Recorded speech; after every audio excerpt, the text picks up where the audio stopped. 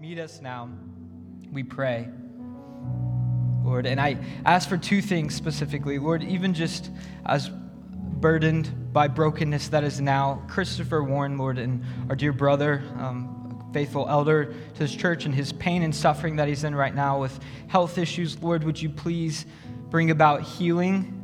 Lord, would you bring about a sense of your presence even now as he wakes up from sleeping? Lord, would you meet him? And then, Lord, I want to pray specifically for those who are here today, Lord, who have a deep sense of brokenness from things in the past. Whether their own sin that feels like a deep well that they get drawn into and can't get out of, Lord, or for something, the sin that has been done around them or to them. God, we thank you that you are not only a God who gets us past things, but you redeem those things. You are involved, you are sovereign, and Lord, you care for your people. So would you minister that care to your people today? We ask this in the name of Jesus. Amen. Kids, you may be dismissed. Thank you, band, for leading us so faithfully in worshiping the God that we serve in song. So why don't we give them just a hand. Thank you for your faithfulness. Even Josh taking it on because Christopher was not able to be here with the health issues he's having. And so Josh even taking that on in the last couple of days and on top of everything else he has. So just commend you, brother, for your faithfulness to jump in. Grateful for it. And thank you, volunteers that are taking the kids. We're so grateful for you, as you probably can't hear me now because you're just about to walk out. But so grateful for them to sacrifice, and you guys as you rotate in and out of there serving our church in that way. If you would, go ahead and turn to Joshua 9. Turn to Joshua 9.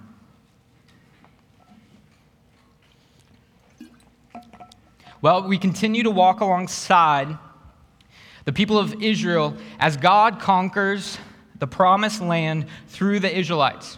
The mission goes forward. Throughout the book of Joshua, there is miracles, appearances of God himself, city walls that are crushed from the top down, the sun standing still, giants' rocks falling from the sky. But there is also sin. And in this next chapter, there is a deceiver dressed to look the part. A dubious response to that deception, almost comical. If you've read this text, you know what I'm talking about. And above it all, there is a hero who rules supreme and sovereign.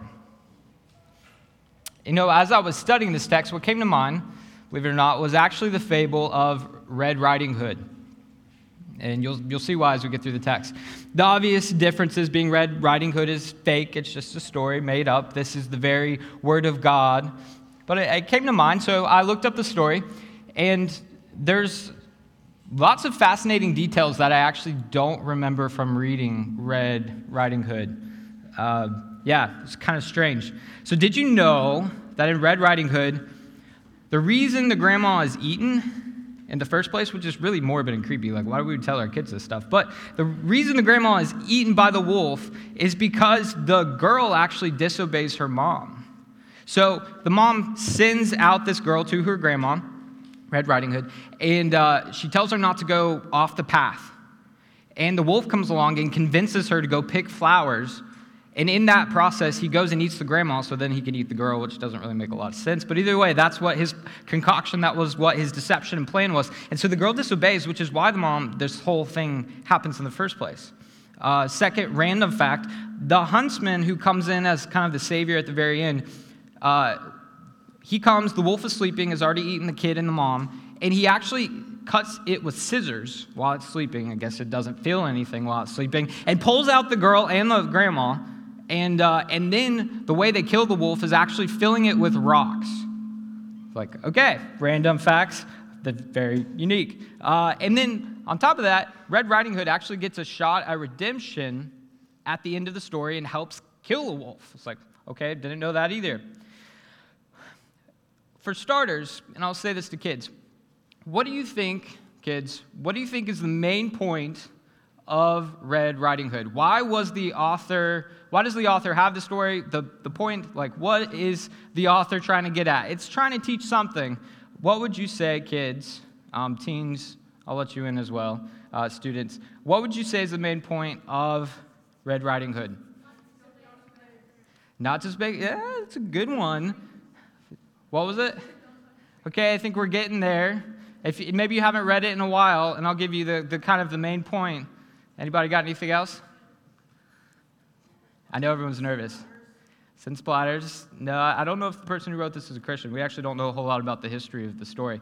But either way, y'all were kind of getting at some themes. There's themes that weave throughout, but the main point is kind of emphasized by the point where the girl is coming up to the house and then deals with what looks like her grandma, and it's actually the wolf, which is really confusing why she's deceived by that. But either way, the main point is like, okay, what great ears you have. Does your grandma have that big of ears? Like, I just can't imagine that, but okay, cool. But the main point is revealed by the drama of the text. What's the climax? What's the resolution? What's going?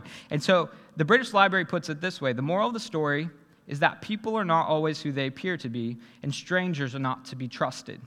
And that's revealed by this climax where she is deceived, and you realize, oh, grandma, this is not grandma, this is a wolf. But as we come into this next scene and taking the land, the main point revealed by the drama of the text from this divinely inspired author who's recounting history has organized it in such a way to give an emphasis, and I would say it is this. The mission of God requires and displays the wisdom of God. The mission of God requires and displays the wisdom of God. Sorry, I didn't make a slide for this, so I'll repeat it again.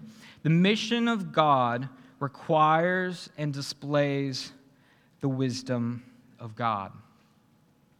We will, as we're reading the story, see almost comical deception, similar to Red Riding Hood, and the trust of that deception and the consequences of that. But above it all, we will see a greater Savior than a huntsman. So there's kind of three scenes to this chapter, through this text, and that's how we'll walk through the passage. So this is the very Word of God. First scene, number 1, growing darkness. Chapter 9, verses 1 and 2. So read that with me. As soon as all the kings who were beyond the Jordan, in the hill country and in the lowland and all along the coast of the great sea towards Lebanon, the Hittites, the Amorites, the Canaanites, the Perizzites, the Hivites, and the Jebusites, so lots of ites, heard of this, they gathered together as one to fight against Joshua and Israel. So as we begin this next phase, this next chapter of the story, we're immediately introduced to a whole new and growing opposition. Previously in the conquest of the land, if you remember, the people of Israel had faced off with like one city at a time. If you remember, Jericho in chapter 6, and then the people of Ai in chapters 7 and 8. But obviously there's mixed results there in both the defeat and then the conquering of them. In both instances, God ultimately crushes the opposition, fulfilling his promise to fight for the nation of Israel and to be with Joshua. But here in chapter 9, at the beginning, we see there's not just one city coming at them. No, but there are 6 different people groups are rallying to fight against the Israelites. And all these nations have been previously referenced as people for destruction, both in Exodus and the mandate to Moses, and then in Joshua chapter 2. And remember, as we're reading this text, these guys are not lightweights. These are not like little leftover nations, little puny people. No, they are heavy boxers. We know from their description in Exodus, as the spies went throughout the land, that they felt like they were grasshoppers compared to the people of the land. So these had the appearance of being big people overall. This would have been a terrifying sight. Think of the rallying of the orcs in Lord of the Rings, or the massing of troops in The Horse and His Boy, if you like Narnia instead of Lord of the Rings. Or in recent history, the amassing of troops on the border of Ukraine. You can imagine this sense of this growing anticipation. Why is everything calm? Why? Because the nations are gathering. The nations are raging to fight against God and his people. And then, why are these nations amassing to fight? There's a little bit of a nuance I want us to see here. So verse 1 gives us a clue. Look at me when it says they heard this. Now, it's expanded in verse 4 when we see that the Gibeonites, who we'll be introduced to in a minute, heard what Joshua had done to Jericho and to Ai. So they were very aware of those defeats. However, there seems to be something more that is motivating these nations to rally. It's what happens between the two victories. If you remember in chapter 7, Achan disobeyed God, and one of the consequences of that was that the people of Israel were defeated by the city of Ai the first time. Right? The unconquerable people were conquered because of Achan's sin. They had been beaten in a battle. And this seems to be what most prompts the rally fest. Earlier in Joshua, whenever it talks about the people of Canaan hearing what God had done, it talks about how their hearts had melted. They were the original snowflakes, as I would like to call them, right? Their hearts melted. But there is no mention of that here. There is no mention of that here. There seems to be a confidence about them, a growing, like, we've got this.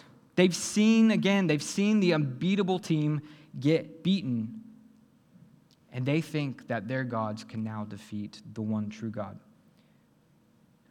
And while their confidence is misplaced, they still have a greater confidence to fight the battle. From here on out in the rest of Joshua, there's a shift. There's a shift away from the melting of hearts to the confidence in this emboldened people to fight against the people of God. So catch this, friends, as we zoom out. The sin of Achan not only meant that the anger of God was stirred against the people, that 36 Israelites died, that the people were defeated by Ai at one point, that his own family was killed, that he was killed, but the future battles would change. The future battles would change. The enemies of God's people would get a foothold, right? The view of Israel's God as beatable, that's what was happening. The enemy had confidence and emboldened to fight harder because of one man's sin. And does one man's sin in the promised land affecting everyone else ring a bell? Romans notes that sin came into the world through one man, Adam, and death through sin, so that death spread to all men because all men sinned.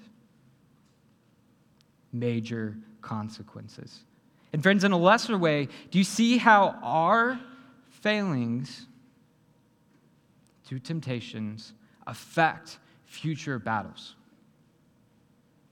against our flesh, the world, and the devil, right? We must battle the lie that seeing, coveting, taking, and hiding, which is what Achan did, and his consequences are going to stay contained to that moment, right? That's one of Satan's lies is, oh, this is just about now. This is just about this moment. You can give in. That's okay.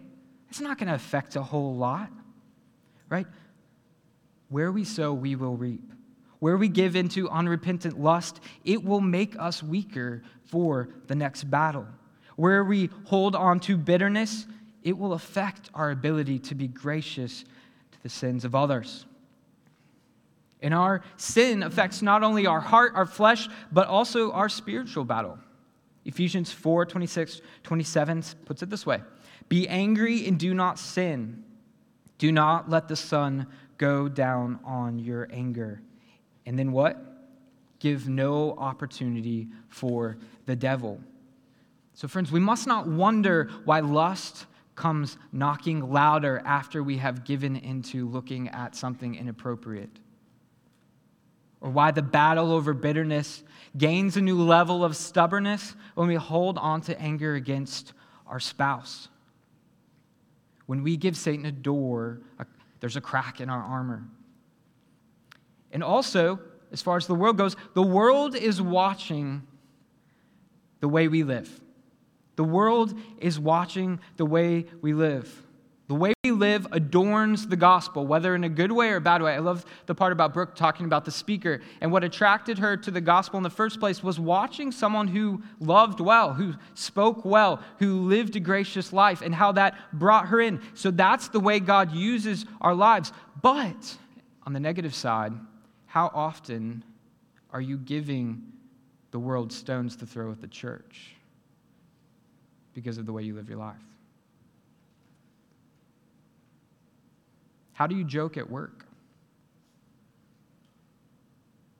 Students, do you enter in crude speech with your buddies at school? Do they see a double life, a double standard?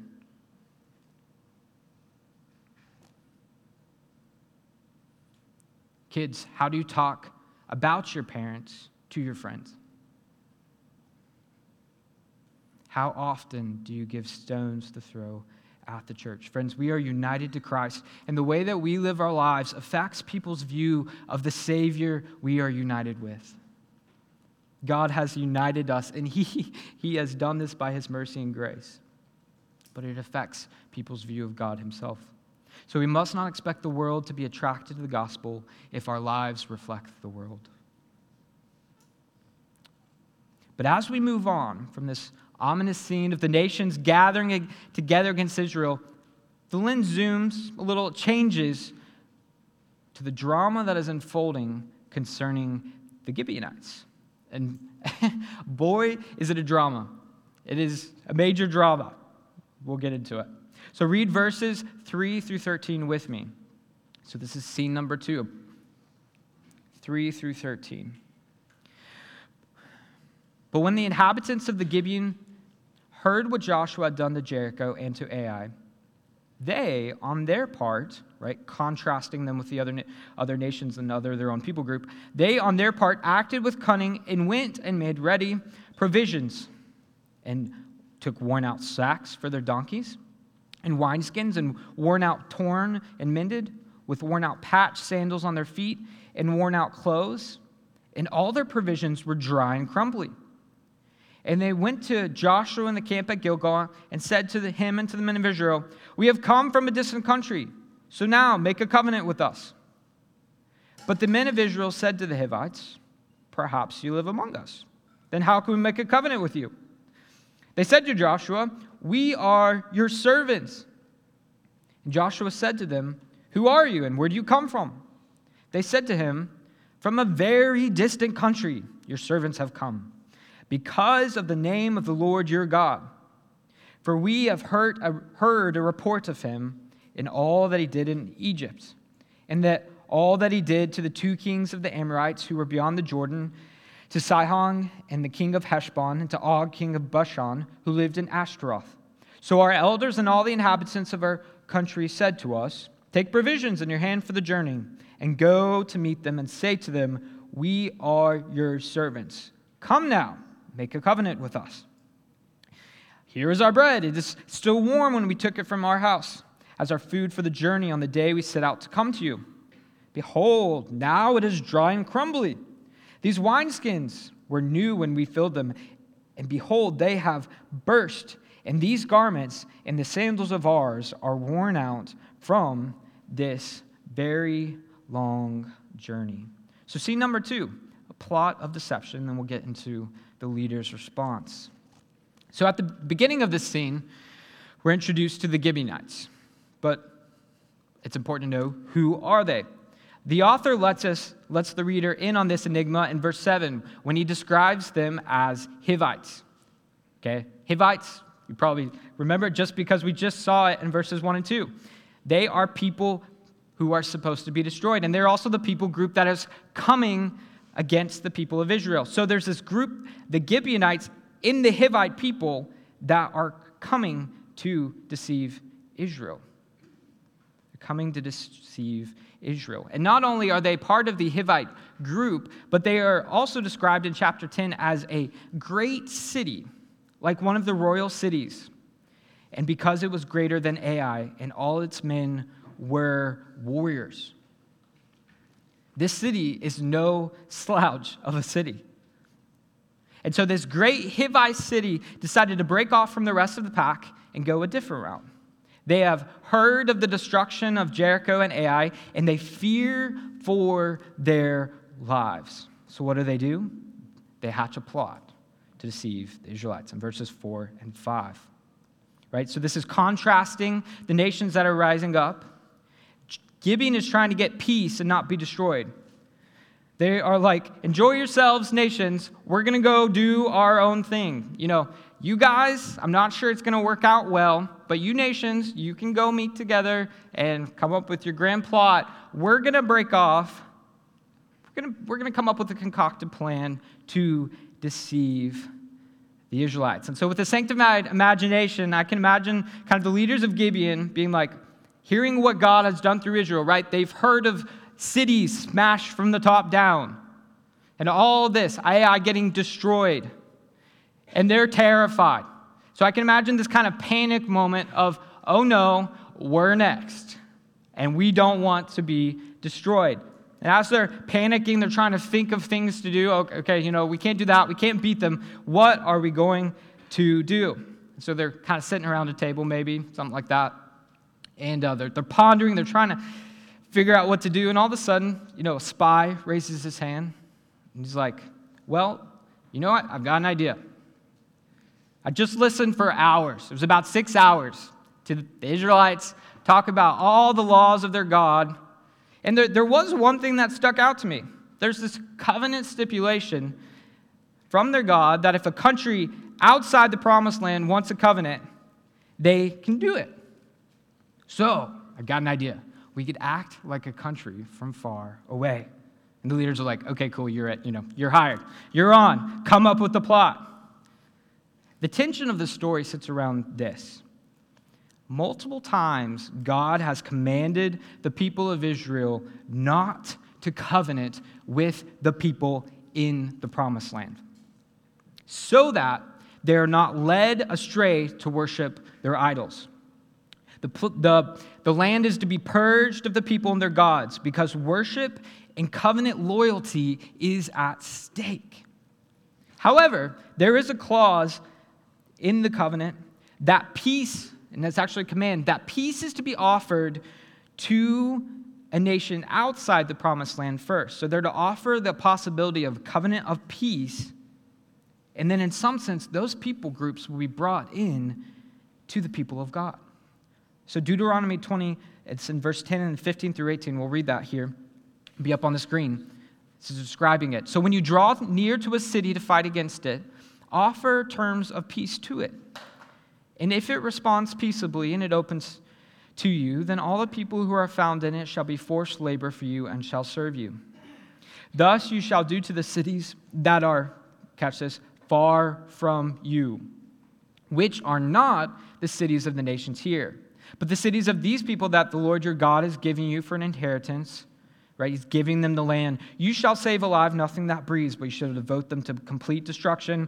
The Hittites, the Amorites, the Canaanites, the Perizzites, and the Hivites, and the Jebusites, as the Lord your God has commanded, that they may not teach you to do according to all their abominable practices that they have done for their gods. And so you sin against the Lord your God. So it appears that the Gibeonites are aware of this. And they are confident that the Israeli God, Yahweh, will accomplish it. And they are terrified for their lives. So they hatch a plot to go ask for a covenant disguised as if they are from far away. Verse 5 gives their plot. They, on their part, acted with cunning, went and made ready provisions and took worn-out sacks for their donkeys and wineskins, worn out and torn and mended with worn-out patched sandals on their feet and worn-out clothes, and all their provisions were dry and clumsy. In other words, they were trying to dress like grandma. They're like, this is how we're going to get it done. And then the tension of the story grows as they implement the plot of deception. The original reader and us are supposed to feel it. This is an important moment. Will the leaders of Israel be deceived? Will they be deceived? Here comes the test. So a special delegation from the people of Gibeon, with their carefully concocted plan, come from Gibeon to the Israeli encampment at Gilgal. See, Gibeon was nestled in the high country near Jerusalem, and it was about a 20-mile hike, which really wasn't a long journey for the people of that day, down to Gilgal. They would have been coming from the hill country, the high country. And then once they get there, they shoot straight to the matter of their travel, right? They want to make a covenant. And pretty much the best thing that comes out of the people of the Israelites' mouth, is their first response. Look at verse 6 and 7. We have come from a distant country, so now make a covenant with us. But the men of Israel said to the Hivites, perhaps you live among us. Then how can we make a covenant with you?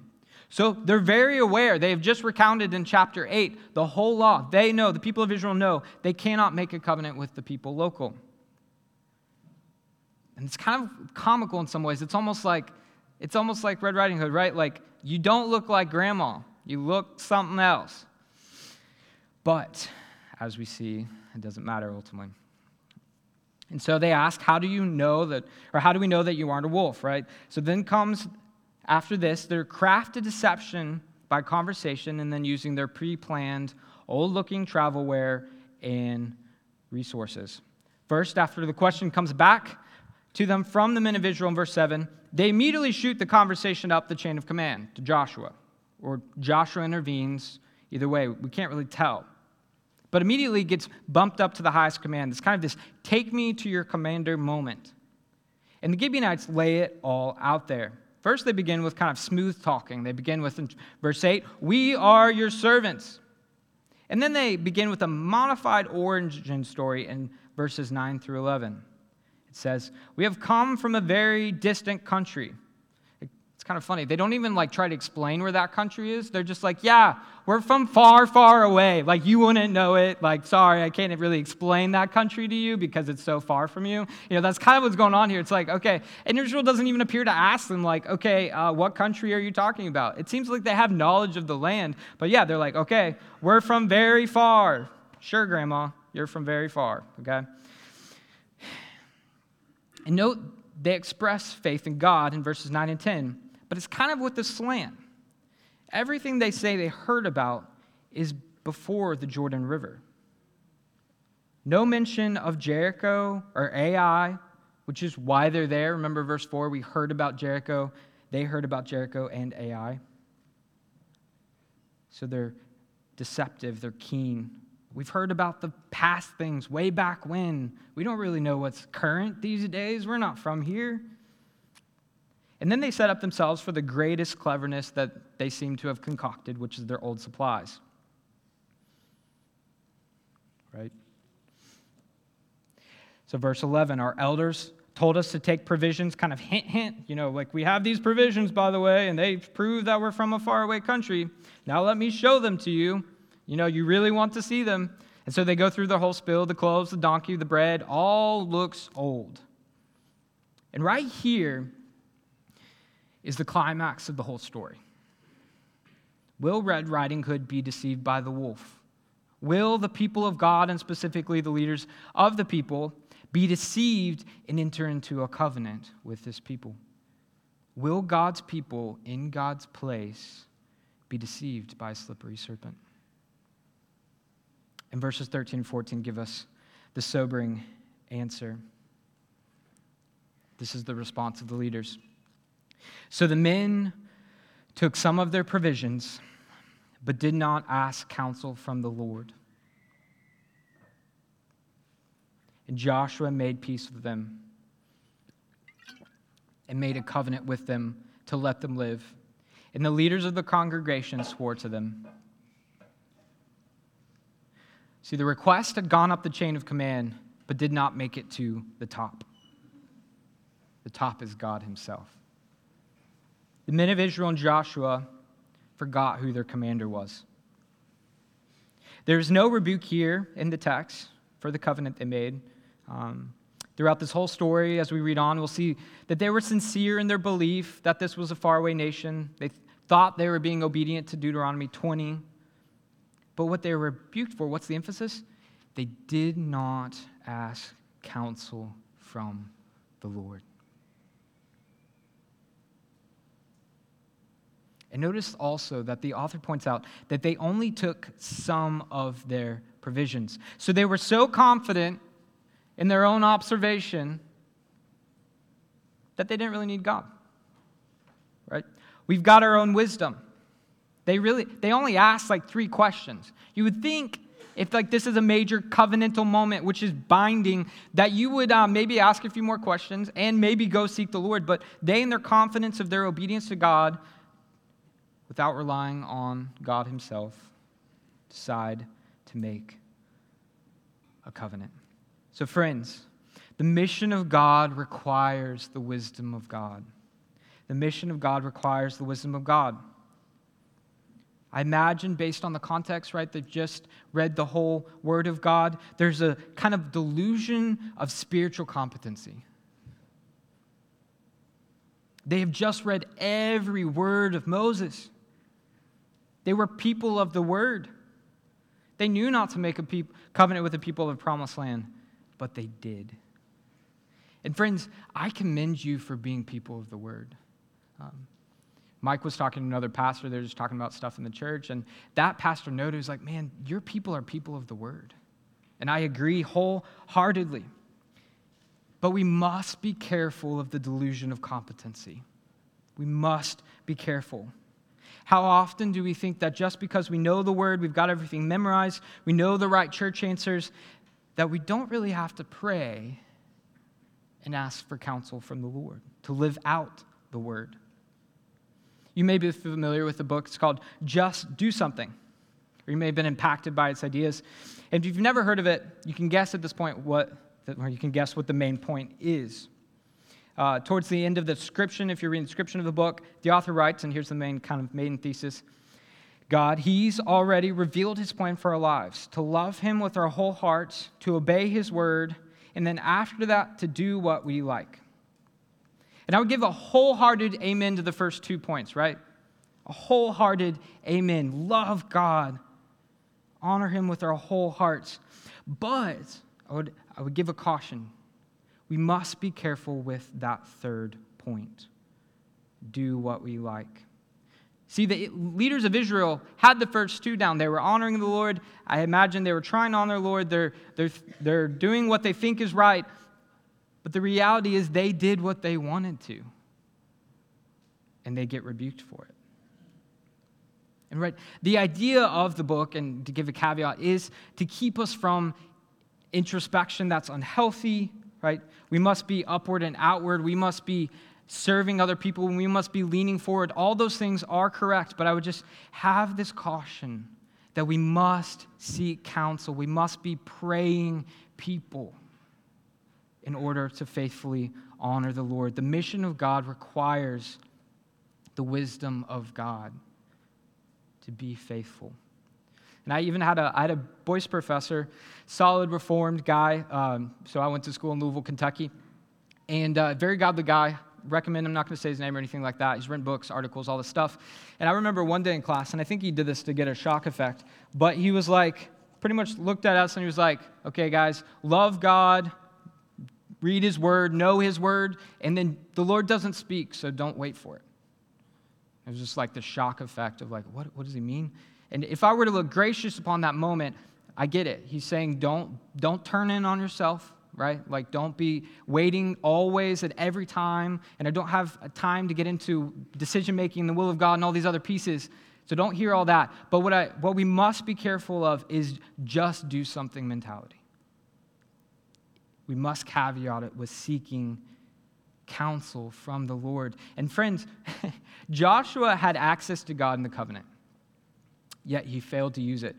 But the author of Hebrews makes it clear that we have a greater, 3 things: offering for sin, a greater mediator, and a greater access to God. What he longed to see, we now are a part of as Christians, if you are in Christ. The author of Hebrews writes, "Since then we have a great high priest who has passed through the heavens, Jesus, the Son of God, let us hold fast our confession. For we do not have a high priest who is unable to sympathize with our weaknesses, but one who in every respect has been tempted as we are, yet without sin. Let us then with confidence draw near to the throne of grace, that we may receive mercy and find grace to help in our time of need. See, Joshua failed as the mediator, but Jesus has not and will never fail in his mediation. And as a result of that, you and I have greater access because of the work of Christ. And we can come expectantly to ask for wisdom. James 1:5 puts it this way: if any of you lacks wisdom, let him ask God, who gives generously to all without reproach, and it will be given to him. Right? And this wisdom may not come always in subjective ways, but God will always give it. So we must ask. We must seek. The door to God's presence is wide open, and he beckons his children to come. To come, and he will give wisdom liberally. He cares for you. However, as we continue on through the story of chapter 9, we see more clearly God's wisdom on display in spite of both the Gibeonite deception and the pride of Israel.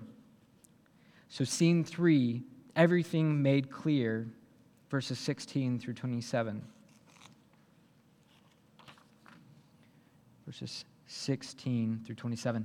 And at the end of 3 days, after they had made a covenant with them, they heard that they were their neighbors and that they lived among them. And the people of Israel set out and reached their cities on their 3rd day. Now their cities were Gibeon, Shepheroth, Beeroth, and Kiriath-Jearim. So it appears that there was kind of this coalition under the Gibeonites. But the people of Israel did not attack them, because the leaders of the congregation had sworn to them by the Lord, the God of Israel. Then all the congregation murmured against the leaders.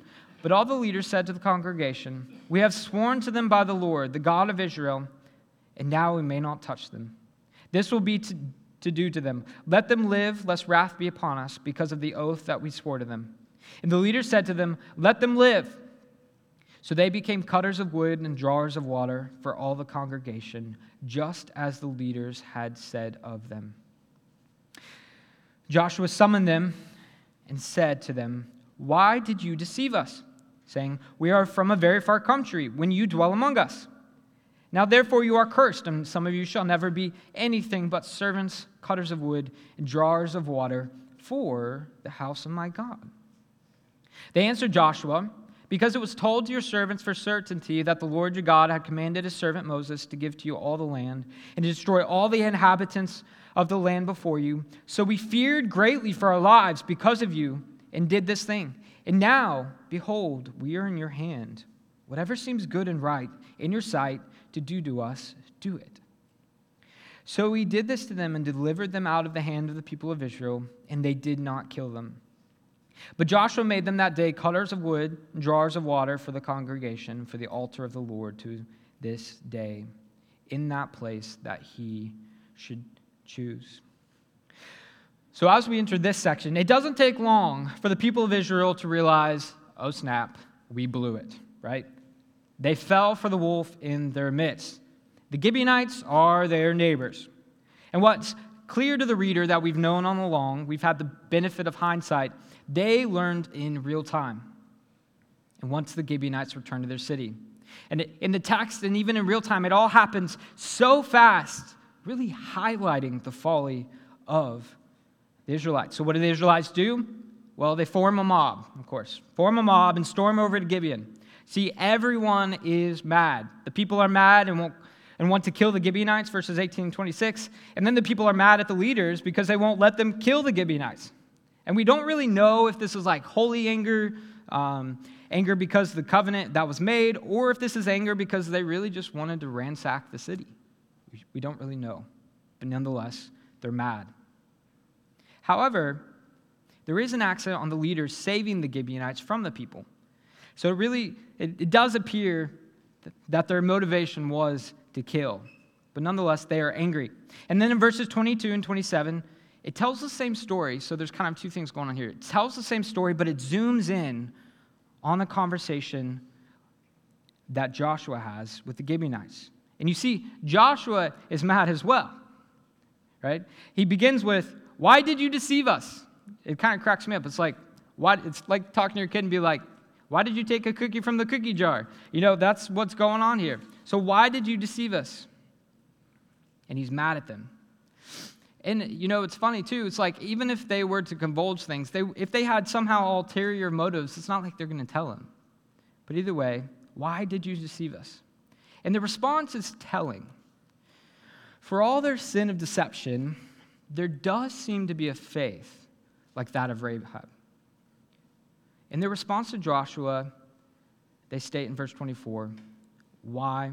Because it was told to your servants for certainty that the Lord your God has commanded his servant Moses to give you all the land and destroy all the inhabitants of the land from before you. So we feared greatly for our lives because of you and did this thing. And now behold, we are in your hand. Whatever seems good and right in your sight, do to us. It appears that just as Rahab had faith, the Gibeonites too have faith. Notice the words for certainty, right? They knew that Yahweh commanded their destruction, and they believed that it would happen. And although they did it in a sinful manner, and they deceived the Israelites, it appears that they are casting themselves upon Yahweh. They're casting themselves upon the mercy of Yahweh. And verse 26 sums up the response. So he, Joshua, did this to them and delivered them out of the hand of the people of Israel, and they did not kill them. But Joshua made them that day cutters of wood and drawers of water for the congregation and for the altar of the Lord to this day in the place that he should choose. So this is Joshua's curse upon them. And in part, it's given in Deuteronomy 20, if you remember, right? So for the nations that are far off, you're supposed to tell them, and they are to be servants of you. However, there's an added piece that Joshua gives them, which is fascinating. They are to be cutting wood and drawing water for what? The altar, which is actually a sign of covenantal blessing, to be near the altar, to be near the presence of God. Right? You read in Psalms, David longing to be near the presence of God, longing to be near the temple, which that would come further. So did you catch it? Even though Gibeon sinned in their deception and Israel sinned in their pride, God was, in his mysterious wisdom and sovereignty, bringing Gentile people into covenantal blessing. One author notes, the parallels between the story of Rahab and the story of the Gibeonites seems more than just coincidental. The author of Joshua appears to be demonstrating on more than one occasion and thereby reaffirming that God indeed intends to bless all the families of the earth through Israel, as unwitting as Israel may be, according to his promise to Abraham. That is glorious. Even in the Old Testament, God had a heart for and was saving Gentiles, even if, in the mystery of his providence, it was through the disobedience and failures of his people. And friends, later in Scripture, this reality becomes all the more clear. As a man would enter the promised land, not under pretense, not disguised, not a wolf in sheep's clothing, but no, the good shepherd. The very truth himself, the person that the people of Israel were supposed to make covenant with. And they killed him. Our sin nailed him there. They rejected the one they were meant to embrace. And friends, God used their rejection of Jesus to bring Gentiles, us if you are not a Jew, Gentiles into the covenant with him. Romans 11:30-33, Paul writes, for just as you, and I'll fill in, Gentiles were at one time disobedient to God, but have now received mercy because of their, Israel, disobedience, So they too now have been disobedient, in order that by the mercy shown to you they also may receive mercy. For God has consigned all to disobedience, that he may have mercy on all. And then he goes into praise. Oh, the depths of the riches and wisdom of knowledge of God, how unsearchable his judgments and how inscrutable his ways. So friends, God in his mystery of his wisdom, the disobedience of Israel that culminated in the rejection of Jesus, brings in the nations, you and me, into relationship with the living God.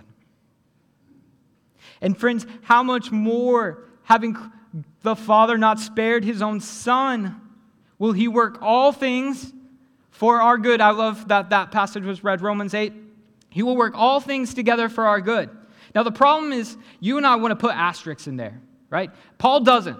He goes on to describe the manifold things that will come against his people. And what does he say? Nothing will separate you from the love of God. Neither life, nor death, nor principalities, nor things to come, nor anything in heaven or on earth will separate you from the love of God.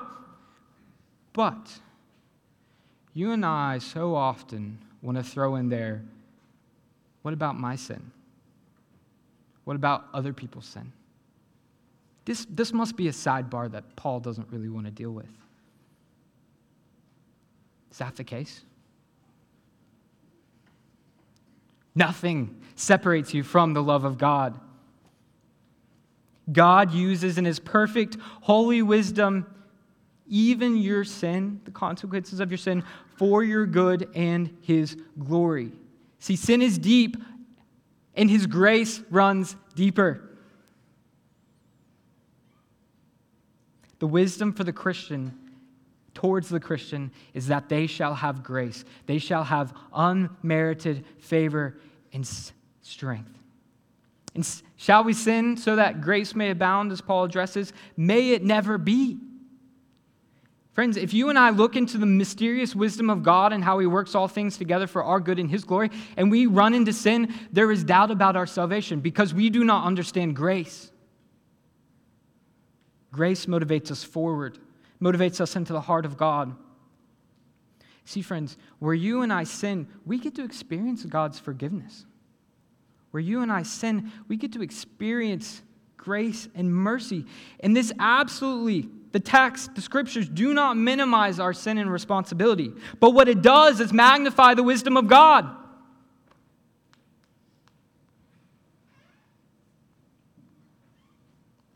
There is major consequences to sin. But for those who are in Christ, to those who are called according to his riches, called according to his mercy, he is working all things for our good. And this magnifies the wisdom of God. It does not mean that God is somehow corrupt in any way, but rather it magnifies his mysterious wisdom. His wisdom is on display. And we see this even at the beginning of chapter 9. You remember, the sin of Achan leads to the gathering of the nations and the consequences that are going on. But in chapter 11, we get a heavenly view of what's going on. Chapter 11, the author writes, "There was not a city that made peace with the people of Israel except the Hivites, the inhabitants of Gibeon. They took them all in battle," talking about people of Israel. "For it was the Lord's doing to harden their hearts that they should come against Israel in battle, in order that they should be devoted to destruction and should receive no mercy but be destroyed, just as the Lord had commanded Moses." So God ultimately uses the sin of Achan to bring about the destructions of their enemies and the enemies of God. Do you behold the wisdom of God? Friends, you and I do not want a God that is dethroned by our sin and mistakes. If you are big enough to outsin God's wisdom and grace, there really is no salvation. Even as saints in Christ, as united in Christ, how often do we sin? And friends, also, it is mysterious. You and I do not want a God where we can understand every decision he makes and all his wisdom outworkings of his sovereignty, because if we could understand everything, he would be no different than us. Our sin is great, and his grace is infinitely greater. If I were to sit down with each one of you, we were having a conversation, Candid conversation, no barriers. We're just being honest. I think oftentimes, if we search our own heart, there would be areas of sin that overshadow God's grace. Kind of have dethroned God, right? I'm outside of God's love because of X. God's grace doesn't really apply to me because of Y. We often think too much of ourselves and have dark thoughts, as Dane Ortland talks about, have dark thoughts about God. And if you're lost here today, there's probably a suspicion in your heart too that your sin is too big for God to handle. I can't come to Him. I don't know if He can work with this mess. This is too much for Him. The hole I've dug myself in is too big. The darkness of my sin is too dark. I can't be redeemed. I can't repent. What does He say? What does Jesus say? Come to me, all who are weary and heavy laden, and I will give you rest. Come. Friends, in the mystery of God's sovereignty, it was our sin that nailed Him there, and God brings about salvation for His people. Right? The wisdom of God is on display in the church, and God redeeming a people, and even the angels long to look, and that is what you and I get to be a part of and get to experience. So friends, 2 questions to end it. Do you delightfully rest in the perfect wisdom of God? Are you like Paul and declare, oh, the depths and the riches and the wisdom and the knowledge of God? Or is the disposition of your heart to point out all the ways you think He could have run the world better? Catch that? Is there a posture of your heart that says, I don't understand how this, maybe it's something that's been done to you? Some of you guys have probably experienced unspeakable pain and tragedy, things done against you that still to this day make you shiver. Do you believe that God in His wisdom can redeem that? And does redeem that for His children? Do you see God's hand of wisdom upon your life? Right? We must be aware and resting in the wisdom of God that supersedes all things.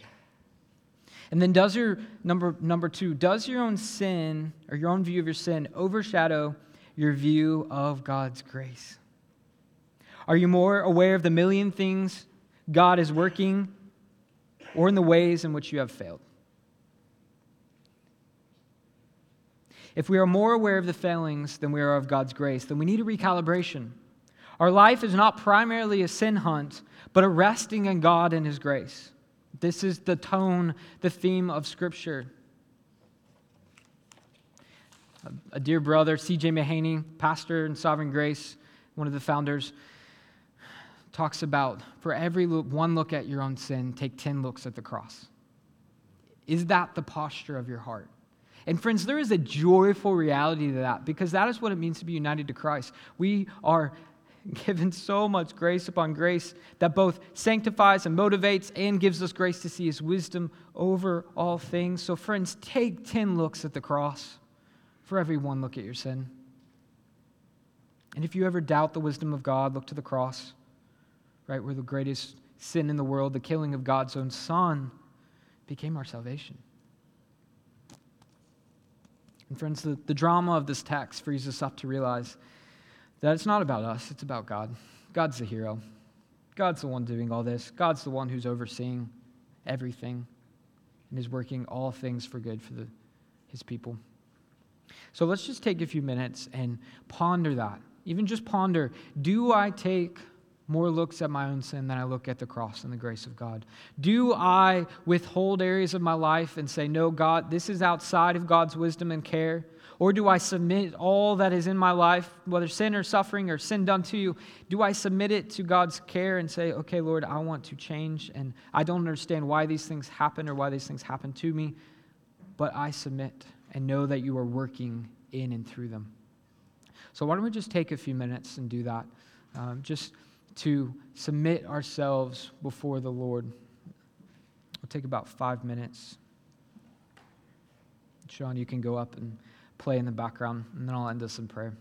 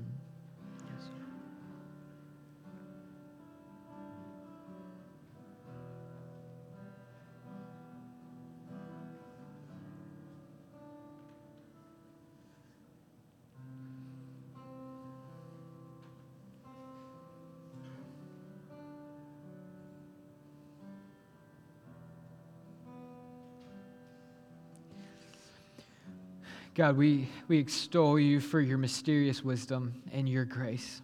Lord, we don't understand fully the connections between our own responsibility and how you work, but yet we know that above it all, you reign. Lord, you reign, and you are after the good of your people. And Lord, you will accomplish it. There is no being outside of your hand for the Christian. Lord, there's nothing outside of your hand for the Christian. And Lord, that brings us such great hope and joy, Lord, and trust. Even though we don't understand, we can rest. So Lord, would you do that in our hearts? Would we be wooed to your heart because of a better understanding of your wisdom and grace, Lord, for your glory. And Lord, I pray for those who do not know Christ who are here today. I ask that they would run from themselves and run to Christ. Lord, there is destruction for those who do not repent, but there is such grace and mercy for those who do. So Lord, I ask for mercy and grace. And we're grateful for your mercy. In the name of Jesus we pray. Amen. We're grateful for your church. Love you guys. It's always a blessing to be here on Sunday mornings. You are dismissed. And then there's the Hope Kids meeting for those who are involved coming in a little bit. So love you guys. You are dismissed.